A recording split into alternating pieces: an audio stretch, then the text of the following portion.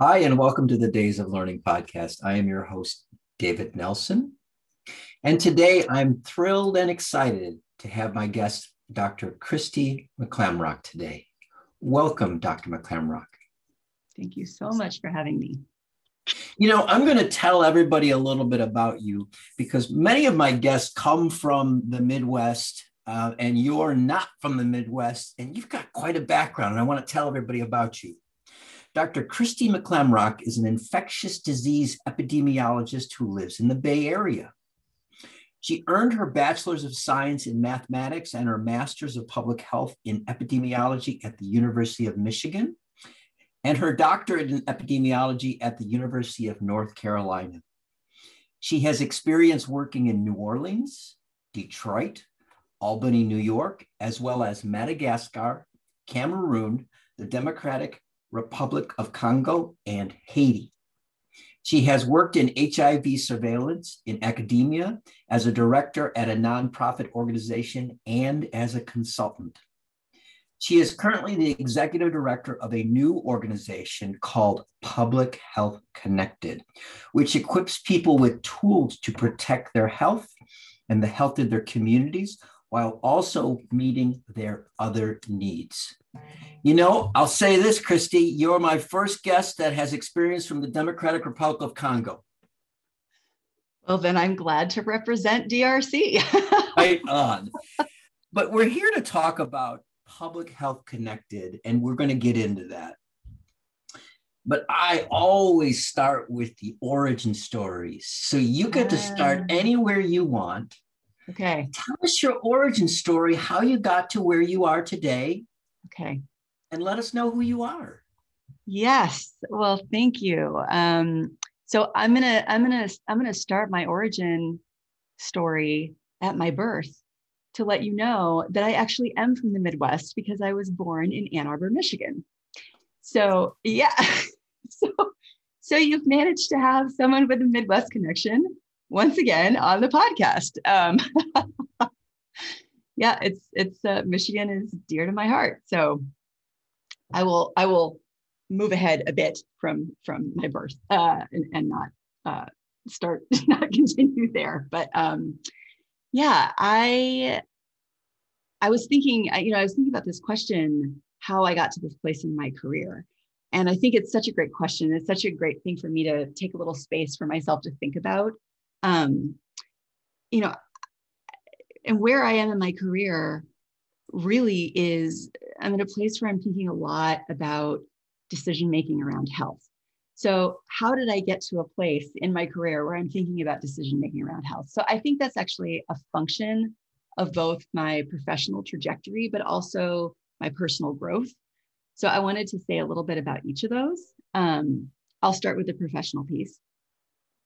So you mentioned that my bachelor's degree was in mathematics at the University of Michigan.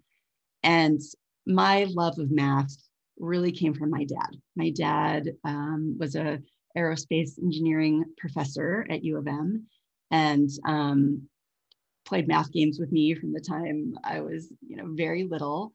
Really instilled a love of math and logic, which has affected all the things that I've done. Has been a part of all the things I've done. So I got my math degree in applied math because I really wanted to see how math, what the applications were of my work.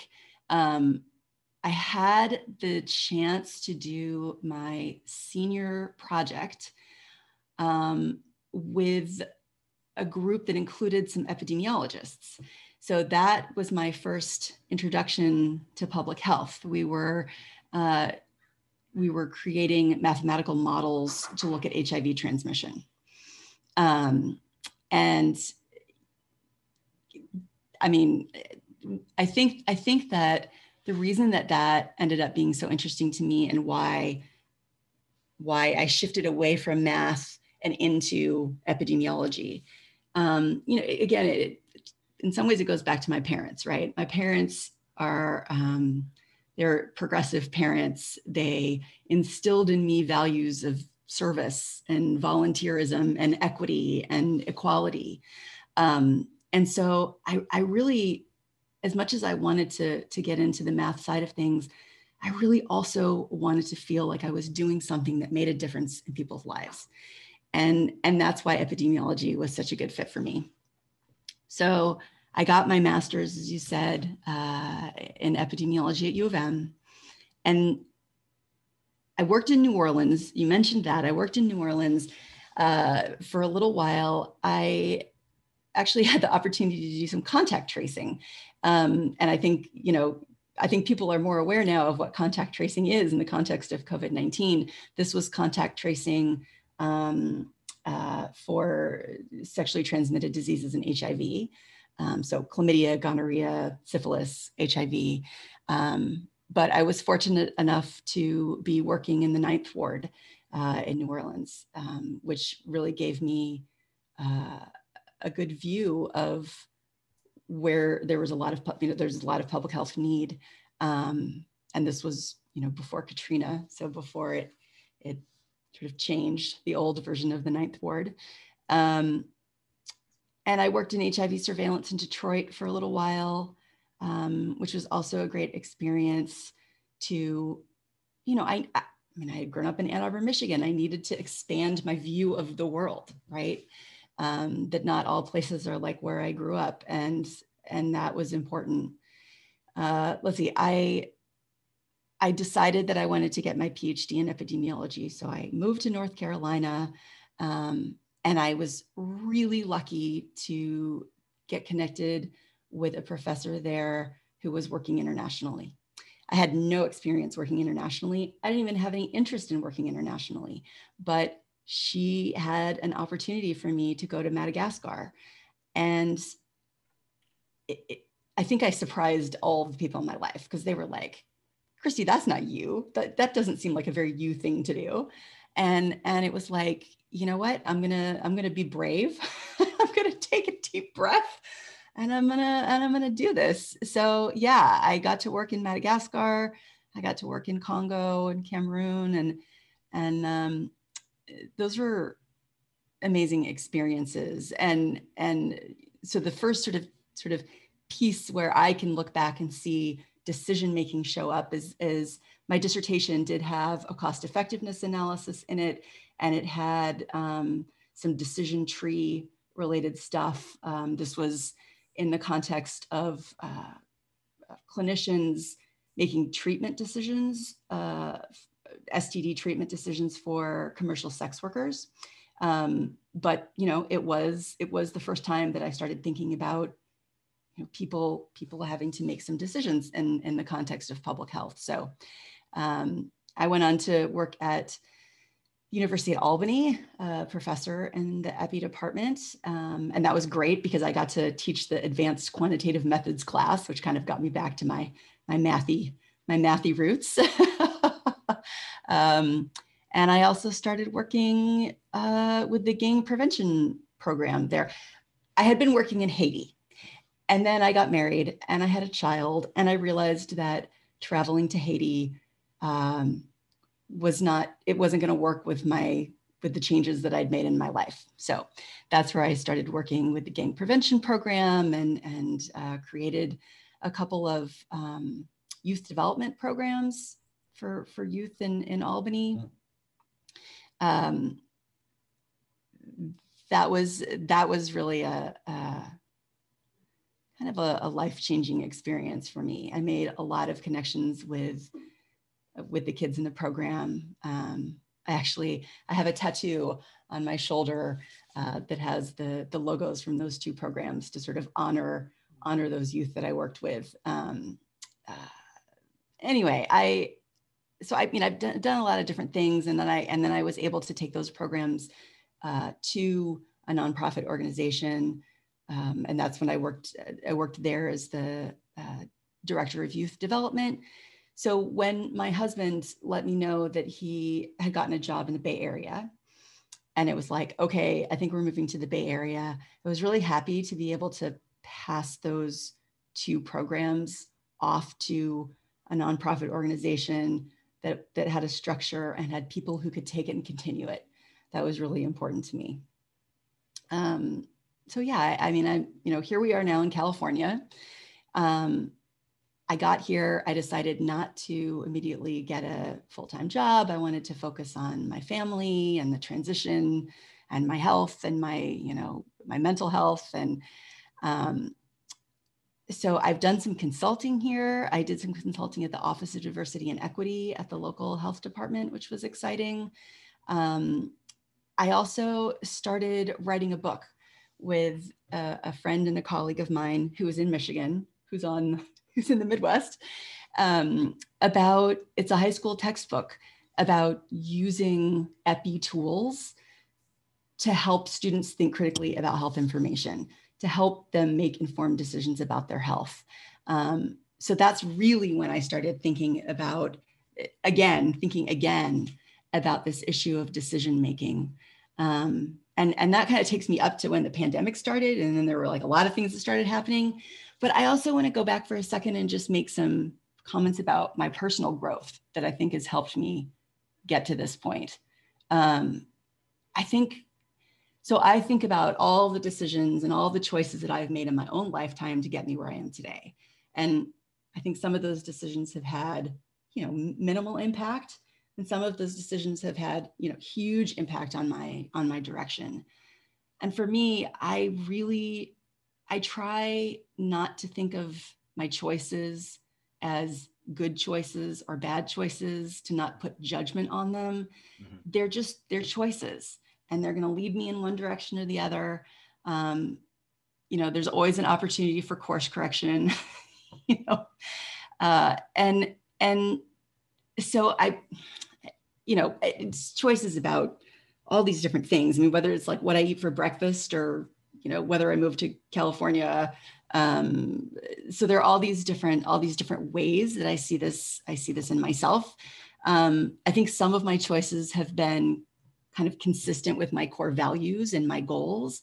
And, sometimes they're not in line with my core values and my goals. And those are then the choice points where hopefully after some time I'll see that, and then I'll kind of bring things back around. But I know for myself that a lot of the choices I've made have been, some of them are based on like my curiosity about the world, both the world outside, but also my own inside world. Choices made on my creativity or my dedication to learning, my appreciation of things that are logical and sensible and make mathematical, all the pieces fit together. But I also have struggled with anxiety and depression and chronic pain for most of my life. And I've started to see how much a lot of my decisions have been based, at least in some part, on those three things. And, that's, to me, that's one of the really sort of pernicious things about all three: chronic pain, anxiety, and depression. They often start influencing the choices that you make in ways that, you're often not even conscious of. So I've been really thinking about this a lot. About a year and a half ago, we had a crisis in my family, and my anxiety and my depression and my chronic pain shot way up. And I'm pretty good about asking for help when I need help, which is, I'm grateful for that part of myself. So I was able to start on some new medication, which helped lower all three of those things, because they all intersect, right? They all feed off of each other. I started taking a dialectical behavioral therapy class. And I've been learning these specific tools to help me regulate my emotions, to help me tolerate my own distress, to be more mindful of the things in my life, to work on, the effective communication skills with the people that I interact with. So I just wanted to say that one of those skills is the stop skill. It's so you stop, you take a step back, you observe, and then you proceed mindfully. Mm-hmm. And so I know now that when I sort of slow things down enough to take that step back, when I listen to my body sensations, when I proceed with mindfulness, I'm actually able to sort of take the driver's seat again, so that anxiety and depression and chronic pain aren't driving my decisions. So I say that. Yeah, go ahead, David. You're going to say something. You know, I love this story and this narrative because it's uniquely you. I love the fact that your dad was a rocket scientist. My dad was a rocket. Yes, he was. Yes. He was the real deal. Right. And he instilled in you this idea of rocket science is like, yeah, we want a pretty low p-value on that one or a pretty high p-value on that one. We don't want the rocket to fall out of the sky. Yes, absolutely. And there is certainly math in that. But I love your description around decision making, because that gives me, I've known you about 6 months now, and we can talk about that as an aside. How does Nelson know this person out in California? Yes. But the idea of the work that I do around the clinical space and the community space. Yeah. I was thinking as you were talking that the world that we live in is not dichotomous. No. It's not an either or, but it's more ephemeral, and it's moving, and it's dynamic. Absolutely. And the idea of anxiety, depression, and chronic pain can come up way high, or we can bring it down kind of to a quiet hum. Mm-hmm. And I think the idea of what you're striving to do, and I do believe strongly that we are the sum total of all the experiences in our life, big and small. Absolutely. Which is why I can relate to people who work in a factory, because I worked in a factory. I worked in fast food. I worked in a nursing home as an orderly. And so I can talk to orderlies, and I know what they do. I've done it. And so these experiences help us to relate to others. Absolutely. And I think it's important in your work that you're going to be talking about this idea of relatability. I don't know that's a word, but it's a word now. It should be. Yeah, it is now. It should be, because it helps us to see who you are. Yeah. Yeah. What do you take from your parents that you use today? That's a great question. My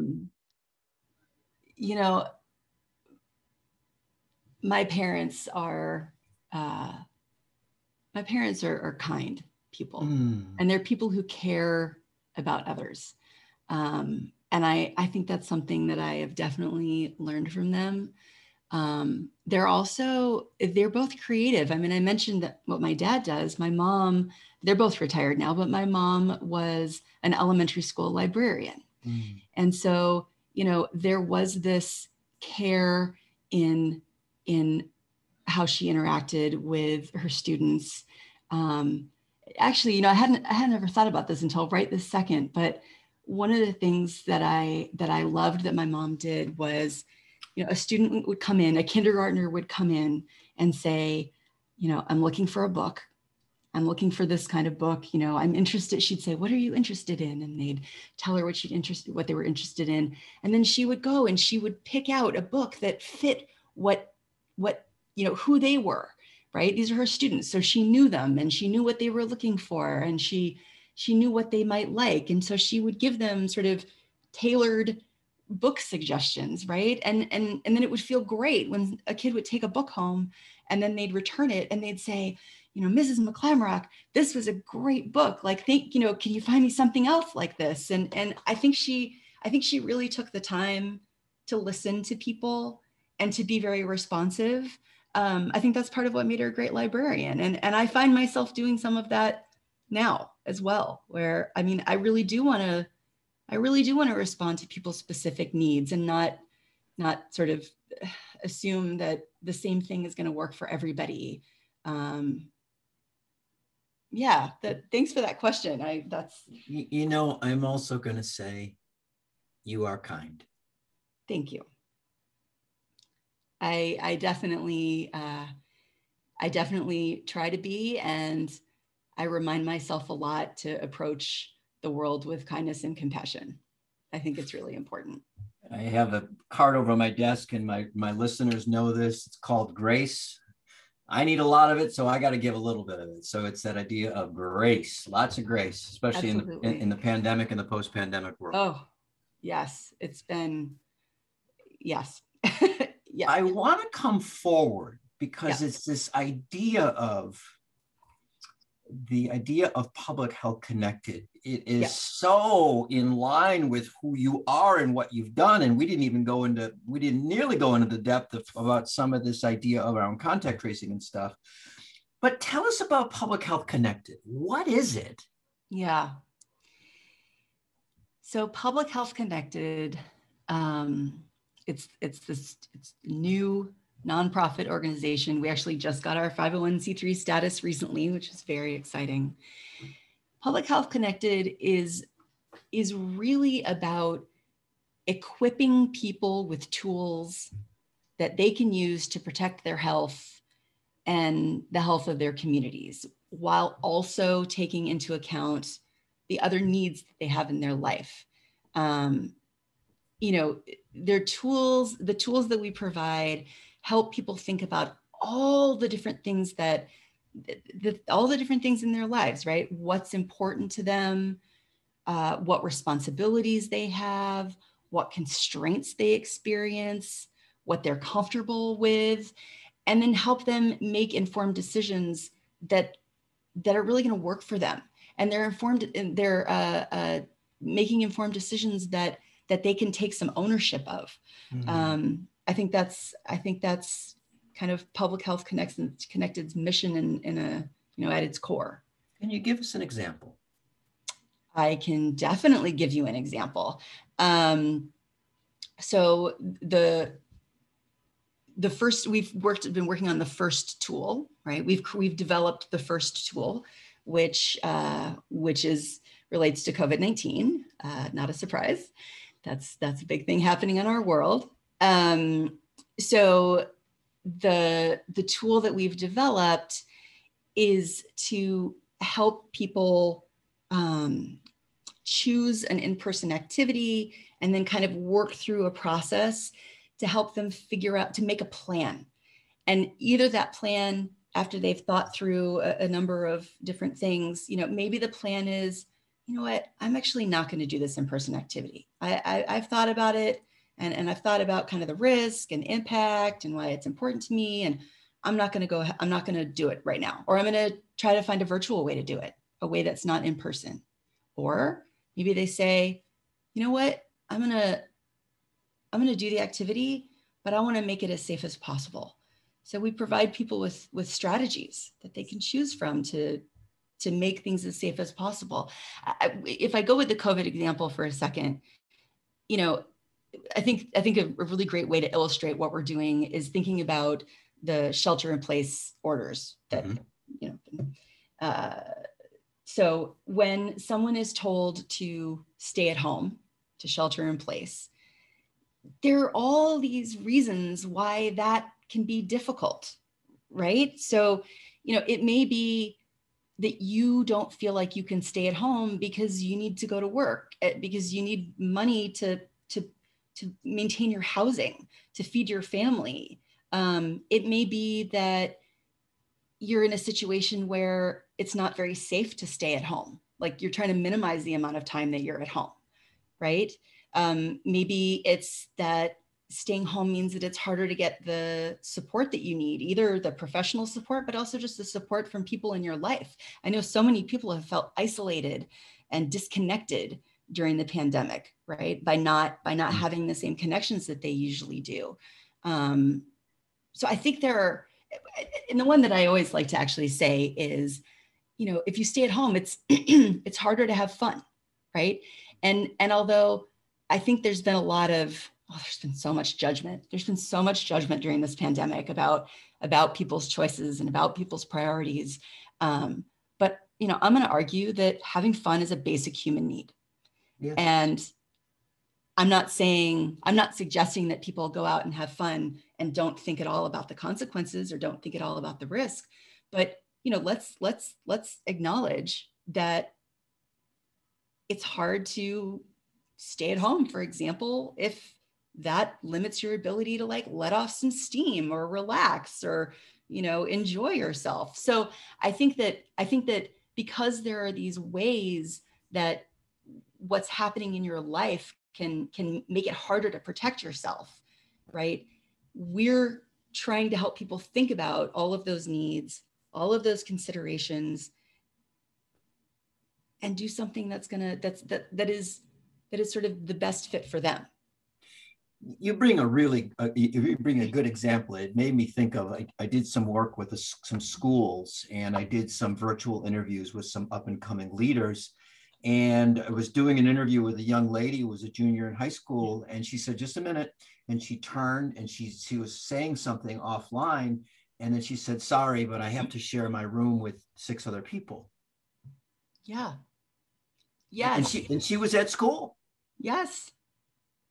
Right. I want to ask you something, because I think this is important. And I was thinking as you were talking, Christy, I'd like you to go into the science of decision making. How do people make decisions?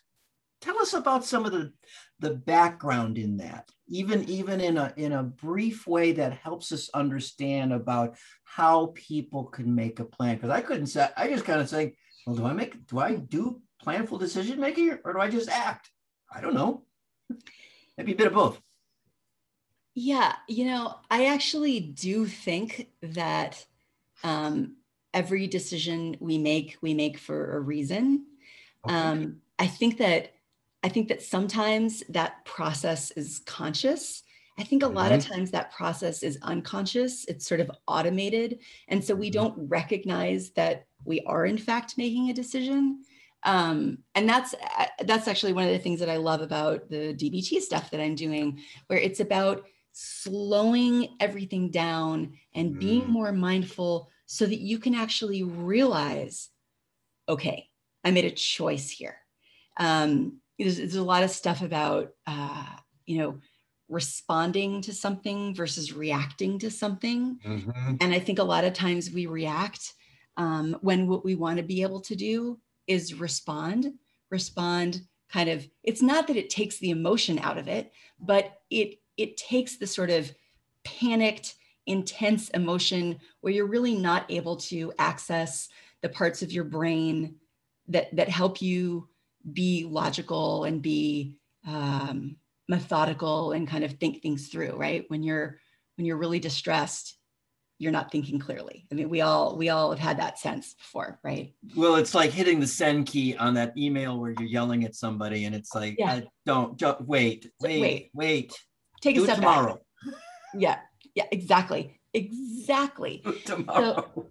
So I do think that I do think that whether we're aware of it or not, we do make decisions. I don't think, I mean, there are probably some things that we might do. Again, the thought process might be more complicated or less complicated. The decision might have more potential impact or less potential impact. I don't know a lot about the sort of the brain chemistry of decision making, although that would be a really interesting thing. I would probably really enjoy learning more about that. But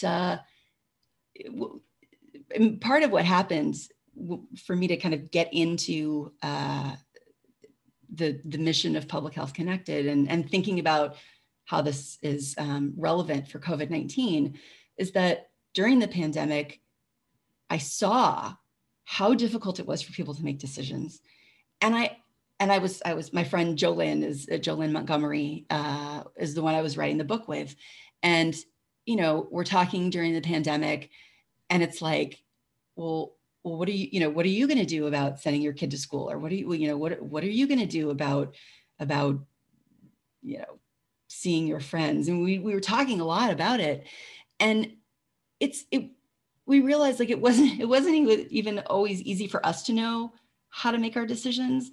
And we're infectious disease epidemiologists, right? Absolutely. And as you were talking, and just before that, I just realized maybe this was my moment of clarity here. Okay. Decisions are not equitable. Oh, no.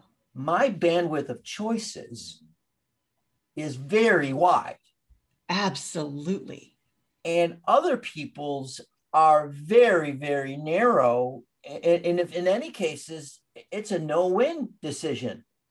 Go to work or not feed my family, catch COVID Yeah. or be evicted. Yes, yes, yes, yes.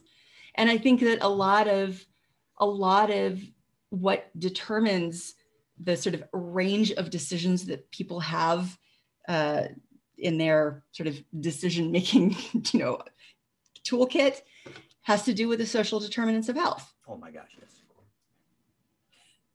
So let's talk about that, because I want you to speak into this concept of decision making and public health.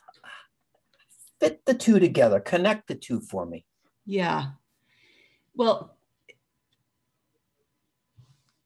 okay. So the reason I brought up the difficulty that Jolene and I were having is because we realized that we also had a lot of tools at our disposal, right, to make decisions, and we thought, I actually think that people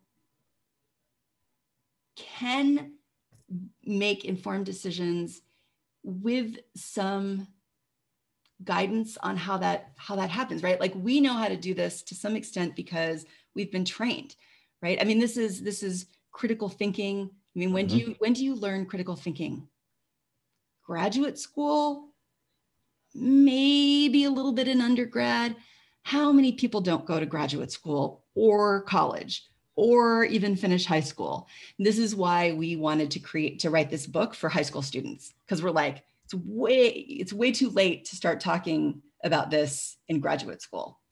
So what we did was to write a paper about how we as epidemiologists make decisions, how we think through COVID, which is to think about, what's the risk, what's the potential impact, and sort of what, based on the science, what are the different strategies that we can implement, but recognizing that not everyone is going to be able to have the same choices, and not everyone is going to be able to implement the same strategies.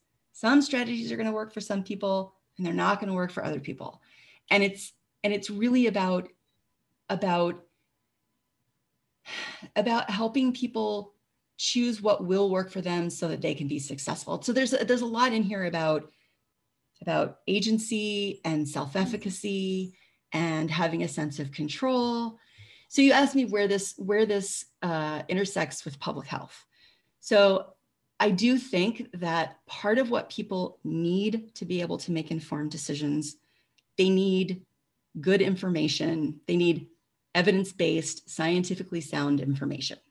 That's one thing that they need.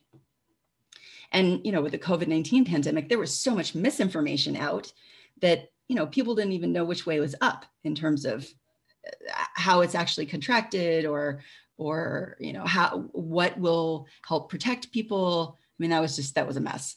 So I think that there's a public health, like an education piece, a communications piece in there. I do think it's also about acknowledging people's situations. And, it is about thinking about what the determinants of health are. And it's giving people the ability, I mean, I keep going back to this, but it's about giving people the ability to make their own choices. I know that it is much easier for someone to tell me what to do than it is for someone to say, hey, Christy, let me sit down and help you figure out what makes sense for you. I also know that if somebody tells me what to do, I may not do it, and I'm not going to be super invested, and it's probably not going to be it's not going to be sustainable. But if somebody comes to me and says, hey, I want to help you think through this so you make your own decision, now I'm more invested. I'm more I'm more connected. I'm listening more. I know that it's difficult for people in public health, right? It's so much easier to say, just do this. There were these images that kept coming out. In fact, I just saw one the other day that would say, here's a list of activities, and some of them are in the green, which means that they're okay to do, and some of them are in the orange, which means that they're like medium risk, and some of them are in the red, so you shouldn't do them. And what made me so frustrated with those images was that activities are not inherently risky or not risky. It's about how you do them. It's going back to the basics of transmission, right? It's going back to the basics of how is the virus transmitted? Okay, it's transmitted in this way. So the closer you are to someone, the more likely there is to be transmission. If you don't have a barrier, I mean, it's so. I guess what I'm saying is that I think between sort of the science, the education and communication piece, but also the social determinants of health, and the idea of agency, self-efficacy, and sense of control, I think that's where it fits into public health. I don't know. Does that answer your question? Oh, it sure does. And you talked about education and communication, and I will often say that we also need translation. Absolutely. One of my sayings is the context matters. Yep. The context of your willingness to take a risk. It's going to be different for someone who's from the suburbs with a great deal of privilege versus someone who frankly might, because of their position or their status, they might not be able to do something that puts them at risk, because if they lose a paycheck, they don't have paid time off. Yeah. And so they won't be willing to take those risks that I can take because I have PTO. Oh my gosh. I mean, yeah, we have a lot of privilege, which is. And public health has this. I was looking at Winslow's original definition. I'm starting a new class this fall, and I was looking at Winslow's new definition, and I kept thinking, it still is. They say it's still relevant, but I kept saying, not for me, not that part. It looks differently now, and it's like, I think sometimes in public health, and since we're in it, we can be critical of it because we're trying to look at new solutions. Yes, we make things too complex and out of reach of the majority of the people that we're trying to connect with. I agree with that. And I also think that there are times when we make things too simplistic. Without a doubt. So there needs to be that. I really think the idea of the best public health is local public health, and that the idea of that, I want the government to protect me from anthrax, but I don't want them to protect me. I want them not necessarily to protect my neighborhood. It's a different paradigm. And so the idea of one size of what public health is or is not, and certainly, and you mentioned it already, the idea that I had a student there criticize me for bringing politics into public health, and I had news for them that all of public health is political. Yes. I totally agree. I think the other piece that's important is in terms of accessibility. So we've worked really hard when in creating this tool to make it's written at about a 5th grade reading level. So to sort of try to remove the issue of reading skill. It's not something that you have to have a high education level or you have to have high level of reading skills to use. We also, we've made it, it's very, it uses you were talking about kindness and compassion before. It uses a lot of compassionate language. I love that I love that this happened. I was working with some of the people who helped kind of put the tool together. And I remember finding the word should in our Google Doc. And I said, gosh, how often do we use the word should. So we did a search. We did a search on the word should. And we hadn't used it very much, but we went back and looked at each and every one of those shoulds to make a conscious decision of whether that was the right word or maybe there was a better word. So we ended up only using should when it really was a should. If you have COVID-19, you should not do any in-person activities right now. I think that's a should. But really everything else is a you could, you might consider, you might think about. So I think maybe that's less of an accessibility issue, but it is about trying to speak to people in a way that they're gonna respond well to, they're gonna feel good about. We also have had it translated into Spanish, so everything that we have is in English and Spanish. Just trying to find ways to make this tool more and more accessible. And I think that's a huge focus of public health as well, right?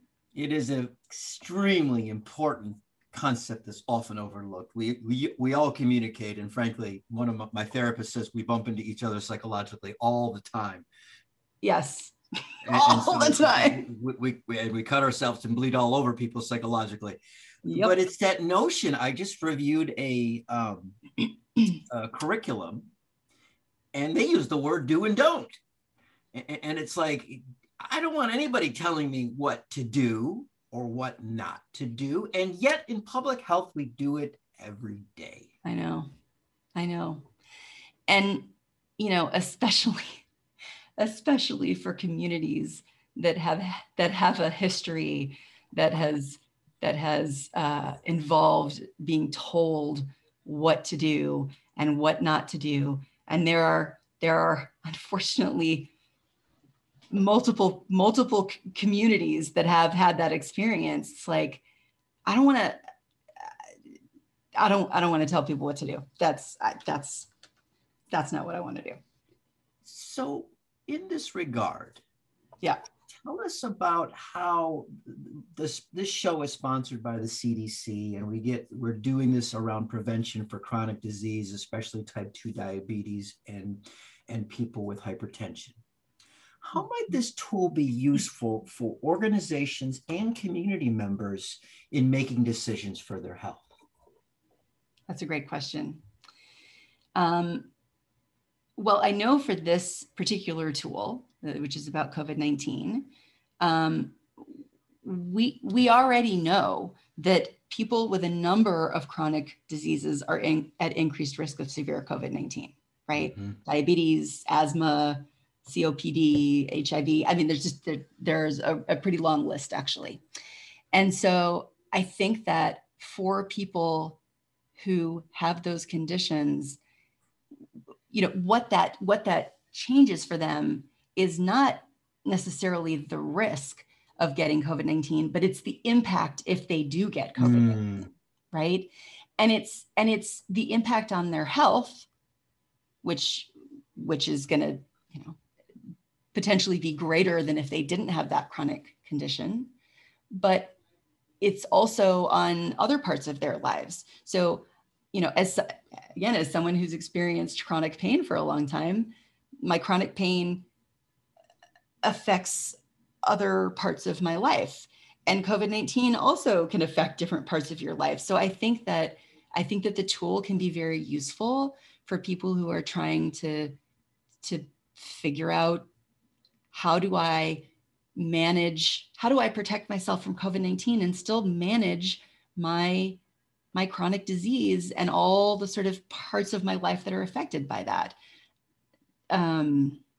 So I think that's certainly a way that the tool can be used. Go ahead, keep going.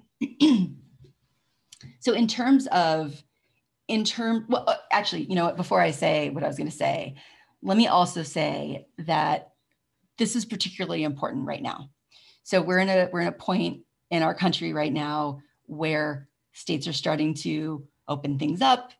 The mandates and the restrictions are being lifted and loosened, and it's I think even harder for people who have concerns about what would happen if they got COVID-19 to know what to do. So I think it's also, it's really important to get vaccinated, but some people can't get vaccinated. Some people have decided not to get vaccinated for whatever their reasons are, which makes it even more important to use other strategies. And even for people who have been vaccinated, no vaccine is 100% effective. That's not a thing. And so still, using that, I want to say that because I don't want people to think, well, I've been vaccinated, so this doesn't really apply to me. I think it still very much applies. To people. So that was one thing that I wanted to say.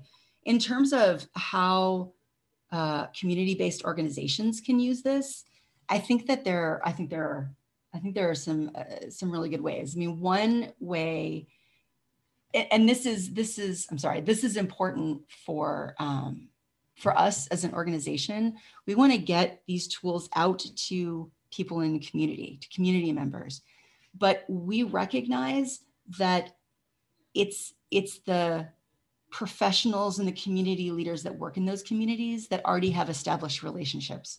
So we really want to work with community-based organizations, schools, healthcare providers, public health organizations, faith leaders and institutions, advocacy organizations. I mean, they're the people who that already have that relationship and that trust. We want to really work with them so that they can introduce this tool to the people that they serve. Because I think that that's, this is not a tool this is not one of those risk sheets that you look at for 5 seconds and you go, oh, I want to go to the beach. Oh, nope, going to the beach, high risk activity, I'm not going to do it. Okay, so great, you did that in 5 seconds. This is not a 5-second thing. This might take you 10 minutes to work through for an activity because you're thinking about it, because you're investing in your own decision-making, right? And so that trust between providers and leaders and the community members is really, really important. But in terms of ways that professionals can use this, I mean, the sort of simplest way is to just let your community members know about Safer COVID-19, about Public Health Connected, and that there is this free tool, this free resource that could be helpful. Another way is so we have our tool, it's a web-based tool, and we also have a downloadable, printable version, the workbook version, because we of course recognize that not everyone has access to the internet and not everyone is comfortable using the internet. So to print out copies of the workbook and leave them around the senior center or leave them around, the support group or whatever it is, or mail it to somebody so that they have it. I think that's a way that organizations can help. I also think that organizations, this is a resource for them, right? We want this to be a resource for other professionals. So they could use this in a one-on-one interaction. Let's say you're sitting down with a patient and they have questions about, concerns. I have diabetes and I'm really concerned now that the mask mandates are being lifted and everything's sort of going back to normal. I'm feeling really worried about how to still keep myself safe, right? So you could sit down and you could work through the tool with someone. You could talk to them about it, or you could do it in a group setting, which to me is even better, because the power of being able to think about this process and make your decisions and then talk to other people about how they made their decisions and how they thought about it. I think that's really empowering. I think it also, it sort of strengthens the knowledge that you've gotten from that process. I think it just has even more impact. So that's certainly something that people could do. You said something early on that I want to have you comment on. And again, I'm having these, oh, wow, that's kind of cool. I think about it this way now. The idea of someone's diabetes, someone's chronic pain, doesn't just impact themselves, but it impacts people in their lives. And frankly, with COVID, those that they may come into contact with. Absolutely. And so the ability to make decisions, not only that will impact me, but those around me should be taken seriously. Yep. And that's why our mission statement includes, to the people, your health, but also the health of your community. I mean, that's right in our mission statement. That's really important. And if it's in the context of infectious diseases, it's sort of clear how what you do is going to affect the people around you. But I think even for decision making around other things that don't have a transmission component, I think still what we do affects the people around us, right? The decision I make affects my husband, it affects my daughter, it affects my parents, my friends. And, so yes, I agree with you. I think that piece is very, very important. Well, frankly, we can say that we need greater connectedness in the world as opposed to disconnectedness in the world. So, we have this idea of polarization and isolation and politicalization, Yep. frankly, that I think everyone is tired of. Yeah. Yeah. I mean, it's funny when we were trying to come up with a name for the organization and, like throwing all these different ideas around. And I really did like the idea of Public Health Connected for a lot of reasons. But I have to say that over the course of the past almost year, it just keeps growing on me. I keep finding more and more reasons that I'm like, that is the perfect name for us. It is Public Health Connected. There's no other name. That is the name. That is the name. Absolutely. That's it. So tell us what you see in the future. Yeah. What do I see in the future? Well, in the sort of shorter term future, I really want to keep working to make this a sustainable organization, which means, applying for funding and building our sort of governance and strengthening our volunteer base, things like that. But I really want to continue to work to get Safer COVID-19 into people's hands so that they can decide whether it's useful for them. Because I think that it's got a lot of potential to be very powerful. Sort of longer term than that, I want to be really clear that Public Health Connected is not an organization that is just focused on COVID-19. Mm-hmm. That's our first project. But we're going to have lots of other projects, and we're going to address a lot of other health issues. I don't know what those are going to be yet. And part of the reason I don't know what they're going to be yet is because that our decision about what is the next, what other health issues to address needs to be based on what people in various communities tell us. We need a community assessments. We want to listen, right? We want to listen to people and respond to what the need is. But there will be other tools that deal with other both emerging and existing health issues. Another thing I think that I see in our future is thinking about the idea of, everybody being connected. Right now we're focused on the United States, but I think there are opportunities to take this global because we're connected all over the planet. And I do have this, I've worked internationally. I have this perspective. I think that's also an opportunity for us as an organization to be thinking about how we make it applicable. So I would love to get this at a place where I can have an impact that is global. I want to get our tools translated into lots of different languages. Right now we've got English and Spanish, but I've had a lot of people have asked me questions about translations into other languages. I think that would be really exciting as well to make this accessible. Christy, my last question is, what's the legacy of this for your daughter's daughter? Yeah. Um, you know, in terms of a vision, I really, I want people to be able to make these informed decisions about their health. And that's, this is going to be something that, people that is going to need work for, for a long time. This is not an easy thing to sort of fix, but, I think that really the legacy that I can leave my daughter's daughter is, is to have an awareness that this matters. Mm. I think it's really important to, there also, it almost needs to be like a paradigm shift or a cultural shift in public health to start thinking of, like you said, not making public health really complicated, not making public health, overly simplistic, but finding that middle ground where we can put more control into people's hands.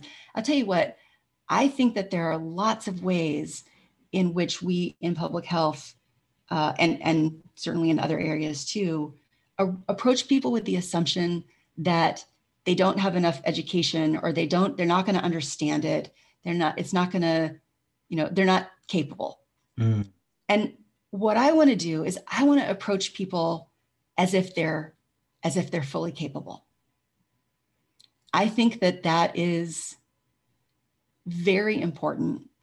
Um, of course, we're going to be conscious of the reading level. Of course, we're going to make sure that it's available in different languages. I mean, of course, we're going to do the things that we can do, but I want to assume that people can make these decisions for themselves. And I think that people can. And so that maybe is the legacy, is like a shift in the thinking about what people are capable of. I think it comes back to your parents and perhaps their parents, how they were kind and that they were inquisitive, and that dad did math games with you, that we are still doing that with our kids, and you'll do that with your grandkids. And that is a wonderful life led and a wonderful legacy. Yeah. Christy, how do people get a hold of you, and or where can they find you, and where can they find Public Health Connected? Yes. So we have an organizational website. It's very simple. It's www.publichealthconnected.com. My email is there. It's my name, Christy McClamrock, at publichealthconnected.com. But if you get to the website, you can certainly contact me that way. We also have a separate website that's for Safer COVID-19. And there is if you go to the Public Health Connected website, there's a link that will take you to that other website, which is where you can access the tool, the workbook. We have a nice partner toolkit for organizations to promote this. So yeah, I think the website is the way to do it. Fantastic. This has been a joy to get to know you and let my audience get to know you. Anything else you want to tell us? No, I'm really honored to be invited to this podcast and have a chance to let people know what we're doing. So just, yeah, thank you. Huge thank you, David. Well, I hope you'll come back again, and in 10 years, we'll see how we're doing, about how this is looking, and hear an update on your daughter as well. Dr. Christy McClamrock, thank you for coming on the Days of Learning podcast. Thank you. Thank you. What a fascinating discussion I had with Dr. Christy McClamrock. She talked about her early life with her father and her mother, who talked about being caring individuals, about being connected to community. And she talked about some later work that around decision-making, and this notion that Public Health Connected is a tool that can be used in decision-making is relevant in a pandemic environment and in a post-pandemic environment. We know that not all communities and situations are created equally, nor are they equitable. But with tools like Public Health Connected and with people like Christy McClamrock, we certainly can hopefully bring community, country, and even the world closer together around issues that impact all of us. For Days of Learning podcast, I am your host, David Nelson. Be well and good health to you and to yours.